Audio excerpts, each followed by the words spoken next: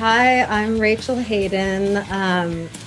I play bass with That Dog, and I'm in a new project called Simon and the Astronauts, and I sing with my sisters, and we're called the Hayden Triplets. Hey, my name's Colby. I'm from the band Knapsack and the Indie Drummer Collective. This is a new series called Drummers Talk with Bass Players. So we know each other because when our bands broke up, That Dog and Knapsack, who played together a couple times, we did a little project together and we played your songs, which were all hits. What were we called? Softer? I think, yes, tentatively titled the band Softer.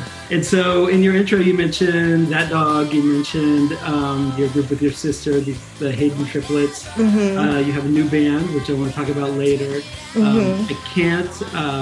I can't help but say you were a founding member of The Rentals, yes or no? Mm-hmm. You played and toured and recorded with Beck early on. Yep.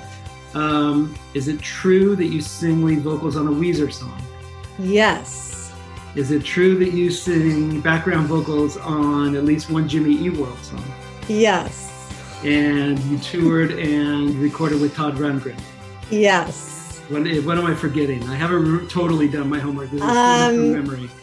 Gosh, I also played bass with Brendan Perry from The Dead Can Dance. Oh, no way.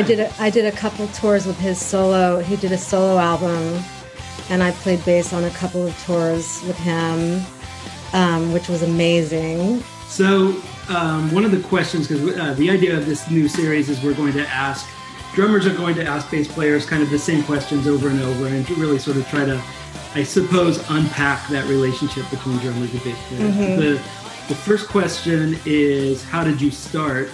Yours is a unique story in that your dad was like a First Ballot Hall of Famer jazz bassist. Mm-hmm. Your sisters are both musical. You're in the band with them today. Your brother is very musical. He was in the band Spain, done a bunch of other stuff. So not to answer the question for you, but it seems like you were maybe just born with a bass in your hand. Well, I started playing bass when I was about 15 or 16 as just because I wanted to be cool, you know, like my brother was in a punk band called the Treacherous Jaywalkers. He was playing bass in that band, and SST Records signed them, and they did an album on SST Records, and Mike Watt got involved with my brother. Somehow they were friends, and so Mike Watt playing bass and my dad playing bass and my brother playing bass, I just felt like, I'm going to just play bass. And I think my brother had an extra bass that he let me borrow. Mm-hmm. And I would practice. I'd sit on a chair and I'd have my stereo on and I'd put on Double Nickels on the Dime. That's hard bass playing. That's not like it is hard. It was like scales. It was like really intricate. Yeah. Like and a little jazzy. A little jazzy. And I think I learned that whole album. If you asked me to play it today, I could not at all. But I loved that album. And then I fortunately was able to jam with Mike Watt a couple of times. He invited me over to his place in San Pedro. Like as a kid? Yeah, well, yeah. I was about 21. And that was a great experience. So what about drummers? What do you look for? What do you like? Tony from That Dog. Yeah. Not related to. So, like, was that different, or was it all you knew because you guys were young? Well, actually, when we first started That Dog, we were in high school, and I wanted to, before playing bass, I had this fantasy of being a drummer, actually, and I didn't own a drum set, but I knew how to keep a beat, just like, but I did the left hand with the hi-hat, which is weird because usually people do it that way. Goofy footing. If you're like a skateboarder, that would be goofy footing. I was the goofy footing, and I loved the drums, and so I thought I want to play drums in that dog. And I knew that wasn't really going to happen because it just wasn't realistic. But Tony came into the scene, and then I picked up the bass because that was definitely the obvious thing for me to play because I had a bass and I was playing it all the time.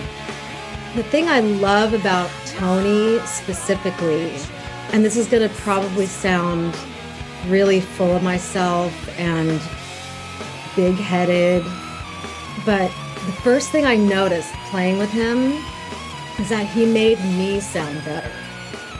Like, I think that's a great compliment. We'd listen back to the recordings, and I'd be like, man, that bass sound and the way it's cool and consistent. Yeah, it's so consistent and strong and bright and full, and then I realized that it's mostly Tony's drumming. And the bass players you looked up to, you mentioned Watt, which, I mean, if SST is sort of your thing growing up, that's the bass player, right? Yeah. Was there anyone else that was super sort of formative? Yeah. Well, I mean, I loved Kira Rossler, obviously, who played with Mike Watt and was, I think they were married. She's a big influence on me too. And I loved Dose. Dose was another band that I listened to all the time. I love Peter Hook's sound. Yeah, he's amazing. And the thing that I think the biggest compliment that anyone's ever paid Peter Hook is when he quit New Order, they got 2 bass players to replace him, not 1. Oh my God. Like, that's got to feel good, right? That's got to feel good. Wow. And so now that we're not in our 20s, I'm 50. You're in a new project. What what were you looking for? What do you look for in a drummer? What do you look for in a musical situation now that, we're not just dumb kids anymore? I look for camaraderie and niceness and humor, more than anything. Simon and the Astronauts have been such a pleasure singing with them. And then hopefully I'll play bass with them, but I don't know, we'll see. They're from England, and they found me, they looked me up because they were big fans of Weezer. And they're all young. They're young kids, like in their 20s and 30s, I think. I think they're in their 20s and 30s. They're young. And they were a big fan of the song that I sing on, the Weezer song. So they thought, oh, I want to find Rachel and see if she'll sing on a couple of our songs. And I didn't know who they were. They were just random. I thought it was cute. I was like, oh, this is so cute. They want me to sing. And so I asked them to send me the music, and I liked it. It reminded me a lot of Weezer and the Rentals, and it kind of brought me back to being young again and felt really good. And so I just sang on a couple songs, and then before I know it, like a couple weeks later, they call me and say, we want you to sing the lead on all the songs on the record. Oh, no way. And I was like, what? Is there another Hayden Triplets record to come? I hope so. I really do. That Dog played Riot Fest, played LA. Yeah. And there's a That Dog record as well. Yeah, there's a new That Dog record called Old LP. Yep, that's right. And it came out last year, and I fucking love it. I wish that we can play live, I know. Was there a tour that got canceled because of COVID? There were a couple of small tours, like West Coast tours that got canceled. And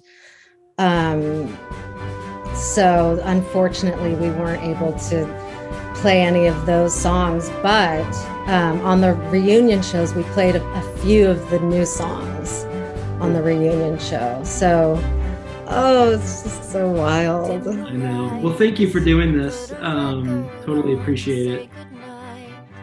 To your favorite song, I don't want to say goodbye for too long. Close your eyes, let the record play, watch the light as it fades away. I don't want to say goodbye, but it's too late. I guess I hate the fact that you're not coming back. I never wanted you to leave. I hate that there's no choice. I can't hear